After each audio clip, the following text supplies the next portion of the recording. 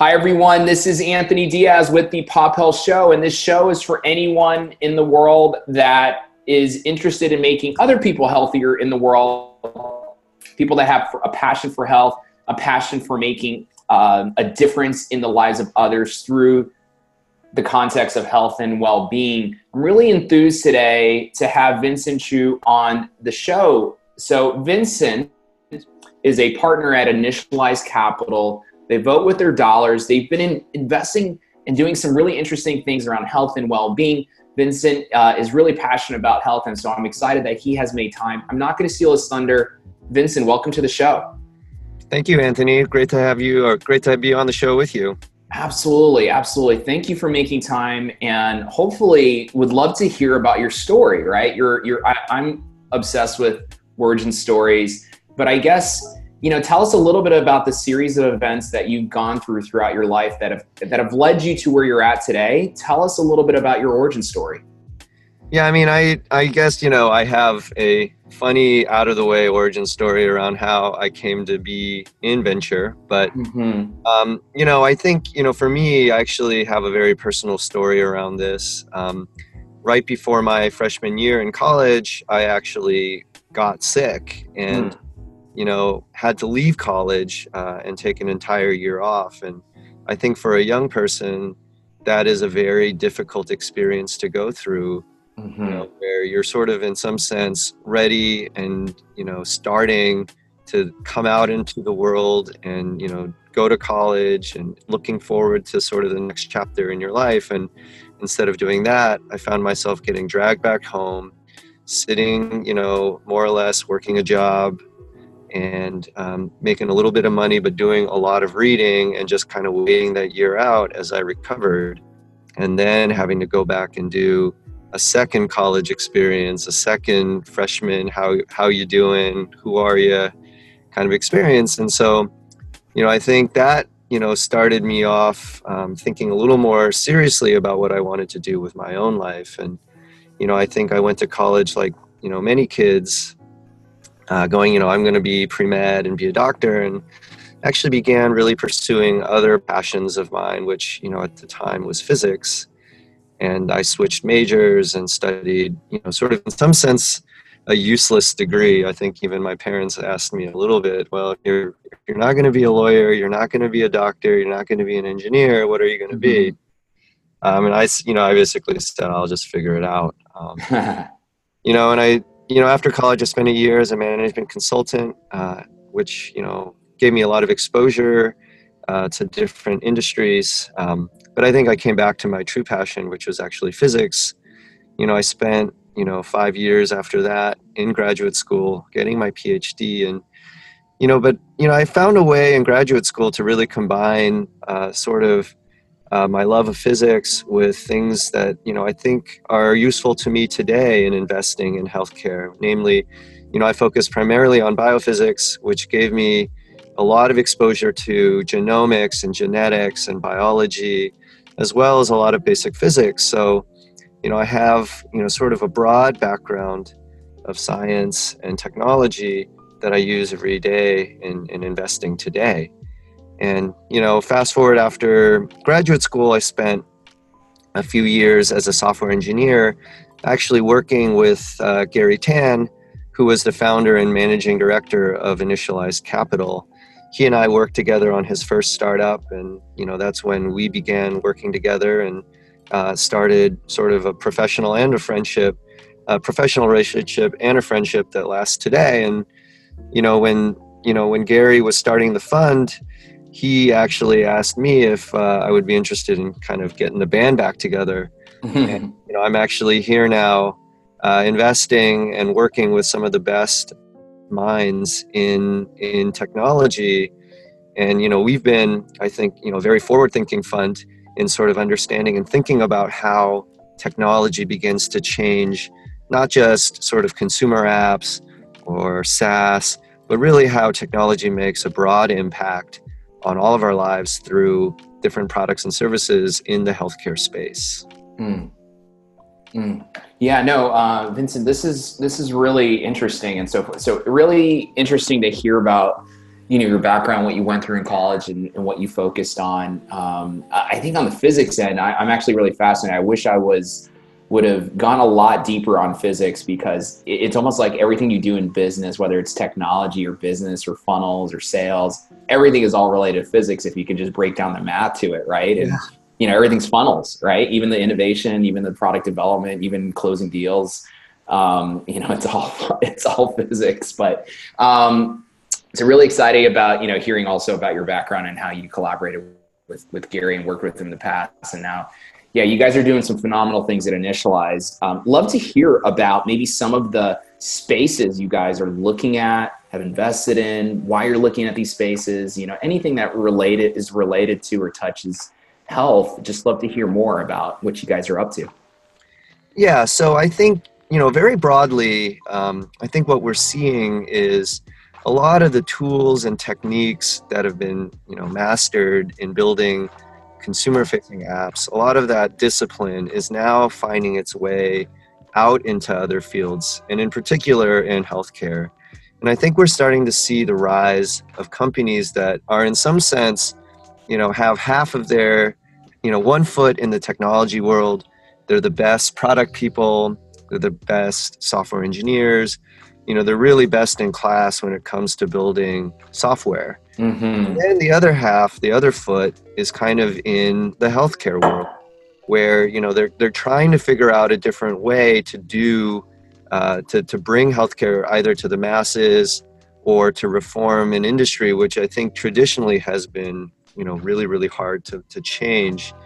And in a way they're having to master two disciplines, and very different cultures almost. Mm-hmm.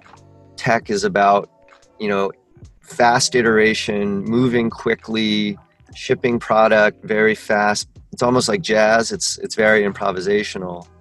And healthcare is about it's a little more of a conservative field, and for good reason. I don't mean this as a dig on the healthcare industry at all. Right. When you're dealing with people's well-being and with their lives, in some cases, you really have to be careful and considered.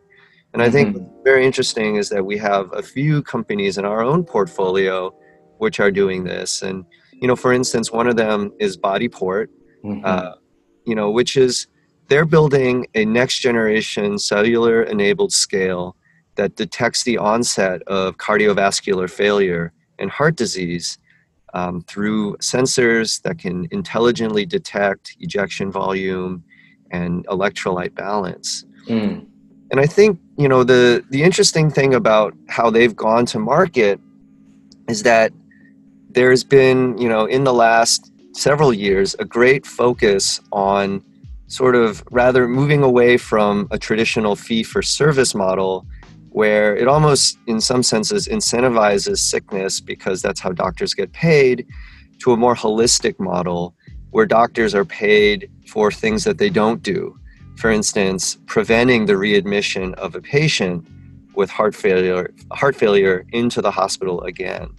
And I think the numbers here are staggering. Each readmission of a heart failure patient is, going to cost a health system something like $16,000 just for that secondary readmission. Mm-hmm. And, heart failure is, heart disease is, one of the most prevalent diseases in, the United States and quite frankly, the world, and every person that gets heart failure is very likely to be admitted into the hospital. So what Bodyport is doing is the scale actually detects when a person is going to go into heart failure. And hopefully at that point, because the scale is internet connected, has a direct line to their care team, they can be, the care team can take preventative action that ultimately actually results in the patient not having to enter the hospital.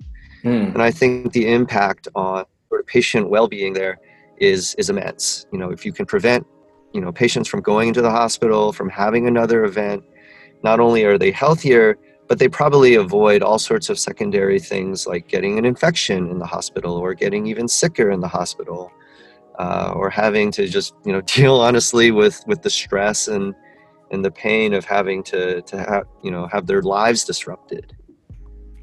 I love it. Yeah, that's one of the companies that we're really, really excited about. And so you're also, yeah, no, that's a really interesting company. And I've been following a little bit, about them. Tell me a little bit about some other ones, so you guys got some powerful gems in your portfolio. Yeah. Just love to hear about a few more. Yeah. So we have another company called Data Driven Bioscience. It is a cancer genomics company. The founder is this hematologist oncologist out of Duke University. He's a professor of medicine. His name is Sandeep Dave. And this was actually built on a lot of the research that he did. He collected tons of patient samples from people who were suffering from lymphoma. He sequenced those cancers, and he has a very deep understanding of the cancers from a genetic basis. What specific mutations have happened in this particular subtype of lymphoma that causes these patient outcomes? Does it make the patient more or less likely to survive? What subtypes of cancer is it? What drugs can be used to treat it? And and what they've done is they've combined next generation sequencing and biopsy tissue so that any patient that has suspected cancer can get the same sequencing, and they'll go back into their data set and figure out what cohort of their patients have cancers that are most similar to your patient, and allow the physician sort of greater insight into how that patient might progress and what their path might look like and what their treatment option should be. So they're really getting a very deep understanding of cancer at a genetic level, which is something that I think many people have talked about ever since the onset of sort of the Human Genome Project, and ever since next generation sequencing began becoming more and more ubiquitous. But he's among the first entrepreneurs, and as a physician scientist, he's really well suited to tackle this. Yeah. Interesting. Yeah. And super intricate, work there. And I guess the interesting part is that there's an opportunity to commercialize this work and kind of get it out there, so it can really be solutioned. I don't know how many times you hear about breakthrough innovations in genomics or cancer or oncology, and it's still locked behind, analysis or good idea stage, right? And it doesn't really have legs behind it to get it out to the masses. So yeah, glad to see you guys supporting it, right? And structuring, a structure that can get this out. I think what's interesting there actually is that,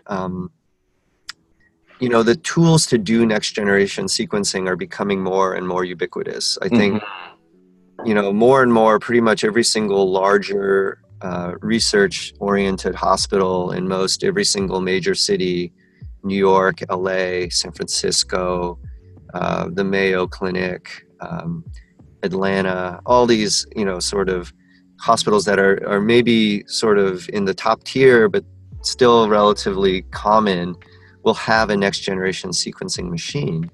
But what they won't have is a cancer biologist or a bioinformatician who is skilled at interpreting all this genomic data. So what DDB is doing is they're essentially offering a bioinformatician on the cloud. The genomic sequence, the genomic data is actually sent to their servers, and they interpret it on the cloud and return clinical information back to the physician in a way that is actionable to the physician in a language that he or she understands. It's not just the raw reads; it's actually very actionable clinical information. Yeah, no, absolutely. I think it's super fascinating. I guess, the opportunity to see this out to the masses and, making an impact in society, it's happening, it's slated to happen. Right. And so it's gotta be just super exciting, and it's going to be fulfilling, to see innovations like this get out more. I think there's some other companies, right? You guys are doing like on the, like on demand, pharmaceutical delivery side. You guys are doing some interesting stuff with like capacity with like PAPA, right? Like elderly Yes. And so just love to hear more about those spaces as well, and how you guys are thinking about those spaces. Yeah, I think, obviously in the last several years, there's been a great focus on the social determinants of health. Mm-hmm. This is an interesting idea that in some senses is very obvious, but how people feel health-wise is a far greater question than what are you acutely suffering from? Right. What specific disease do you have? And people's health actually have a much broader set of inputs, and a lot of them are actually just the basics, like how happy do you feel? How connected to your community do you feel? Mm-hmm. When was the last time that someone came and talked to you, or how food insecure are you? Right. And here in this segment, we actually have sort of a broad theme that we've been calling elder tech, and we have a number of portfolio companies that are working in this field. Papa is a very interesting one.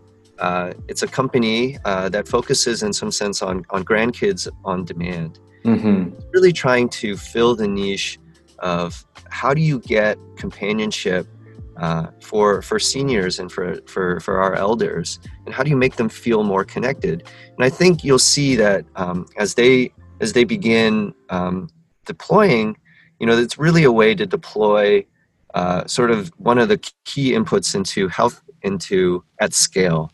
Mm-hmm. How do you match the elderly with with college kids or people that have a little more free time that would like to spend more time with the elderly? And this isn't just, I think, also a feel-good story either. I think with the broad-based acceptance and recognition of the social determinants of health, this is good business as well. Mm-hmm. There's no doubt that if you can spend $1 in terms of companionship and save $5 to $10 in terms of an early hospitalization, or maybe being able to observe somebody and prevent a fall by understanding how they walk before they even begin to deteriorate too far.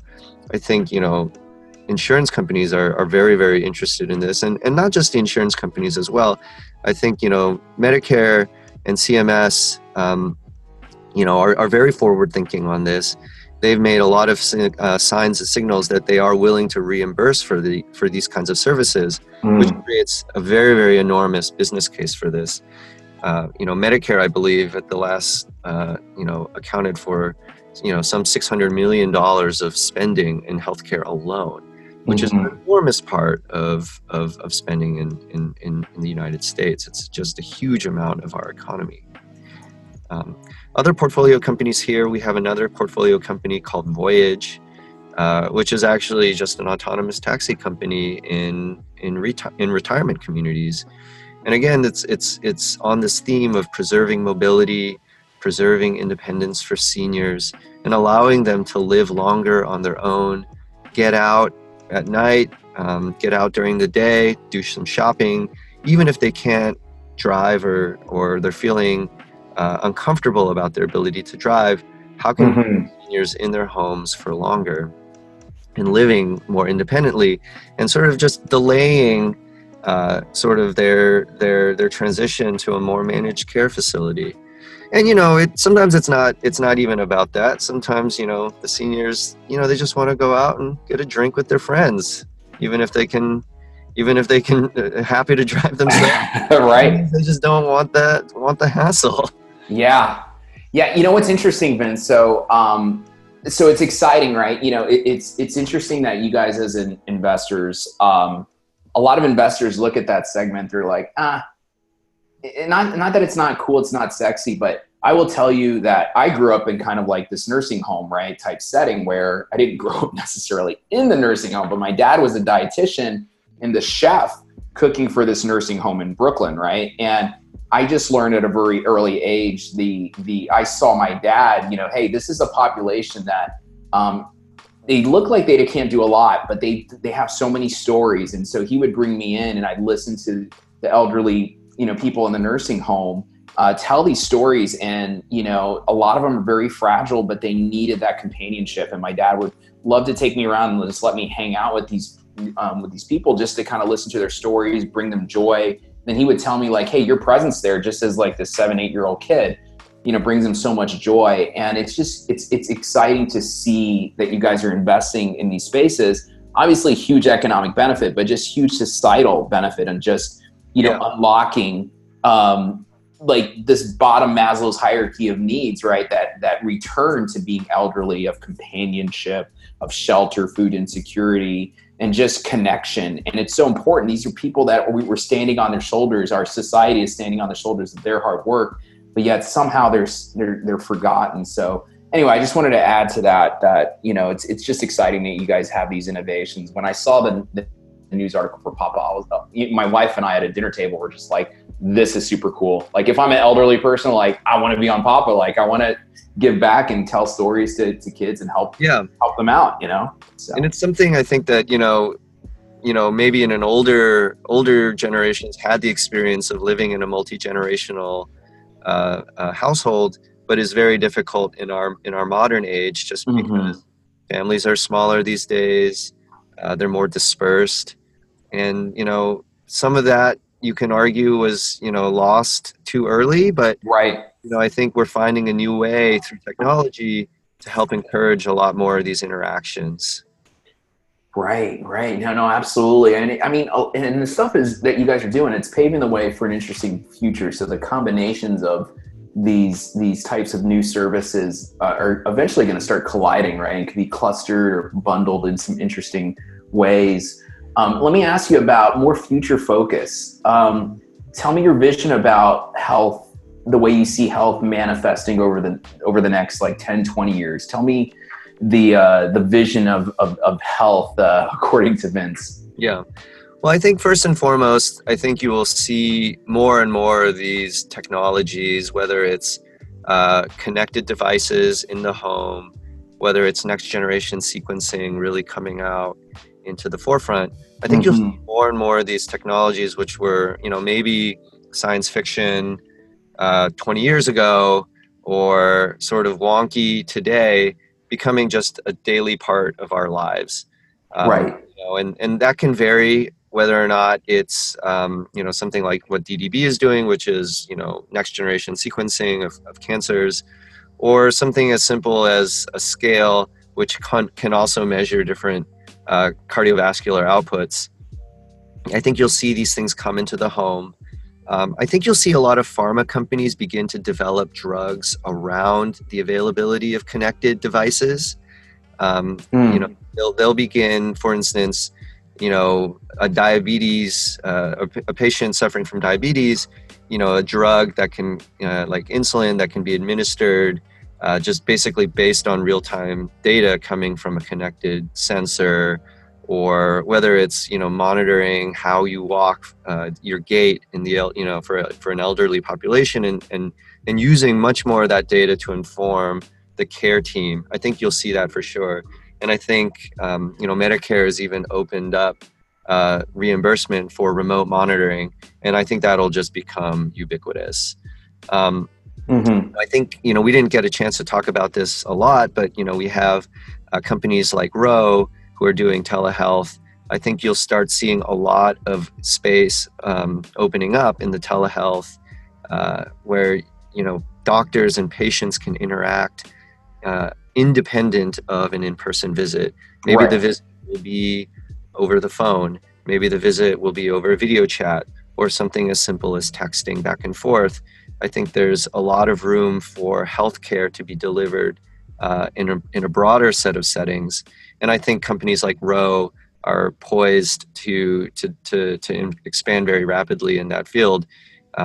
They're basically offering a lot of healthcare services now for both men and women through the health setting. And I think after that, you'll see things like TruePill, which is an API-based pharmacy, arising to sort of serve the needs of a next generation of telehealth providers. If everything is sort of in a more tech-native way, you're going to need to see large segments of sort of the healthcare provider or the healthcare vendor space moving into a tech native way as well. And TruePill is one of those companies that we're really, really excited about.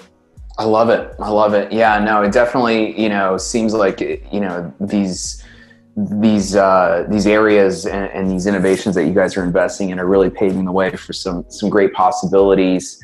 On the tech enablement side, logistics side, capturing, removing waste also from the process. I think that's the big common theme about all of these innovations in their respective areas are cutting out so many extra, to come back full circle, just improving the physics of delivery and of the service as well and optimizing. So it's fascinating. And on the note of coming full circle, I've got one more question for you. But I guess before I ask it is, what's a good way for our listeners to get in touch with you or interact with you online if you would like them to do so? Yeah, well, I have a Twitter account. It is at Vincent Chu on Twitter. The company itself is at Initialized, and we are also at initialized.com. Awesome, Vince. And so we'll definitely link to that in the show notes. And my last question for you is more about personal well-being. So I appreciate your story about at the beginning, telling us of what happened in college and how you had to overcome that. But you see a lot in health and wellness. What's one or two things that really work for you these days from a morning routine or daily routine or weekly routine standpoint that really keeps your engine going these days? Well, I try to sleep, generally about 7 hours a night, sometimes more, sometimes less, but I also try to get a lot of exercise, even if it's just, jogging or taking a longer run on the weekends. I try to run several times a week, stay active. I try to climb a lot, both here in the gym, but also out in Yosemite and in the High Sierra, something that's been a passion of mine since high school. And I think that really helps keep me grounded, and that's sort of been something that's been good for my own physical and mental health, I think, just to stay active. I love it. I haven't tried the climbing, but you're inspiring me for sure. Well, there's a lot of great climbing in New York, up and down the Eastern Seaboard. I miss it all the time.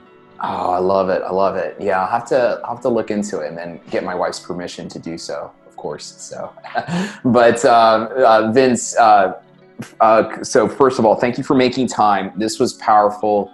It was great for you to share your story with us. To our listeners out there, this is the Pop Health Show, and the show is for anyone that has a strong passion for making people healthier in this world.